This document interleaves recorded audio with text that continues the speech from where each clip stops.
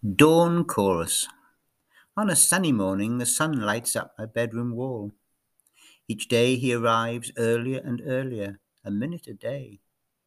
Now days grow longer, a sure sign that spring is on its way. As I lie awake, waiting for the sun, I sing my morning sunshine song.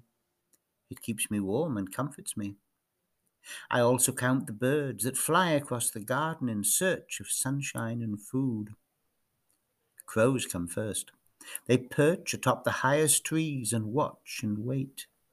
Mourning doves come next, and their dawn song is a morning chorus. Hoo, hoo, hoo next, called from branch to branch.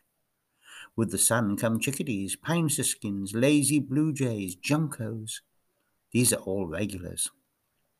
Irregular are my neighbour's cardinals, orange and red, American goldfinches, two small woodpeckers, a downy and a hairy, a nuthatch. Gone now are the grey jays, gorbies, whiskey jacks, those ghosts of the woods. Lost too are the greater pileated, the flocks of grosbeaks, evening, pine and rose-breasted. They may come back, but somehow I doubt it.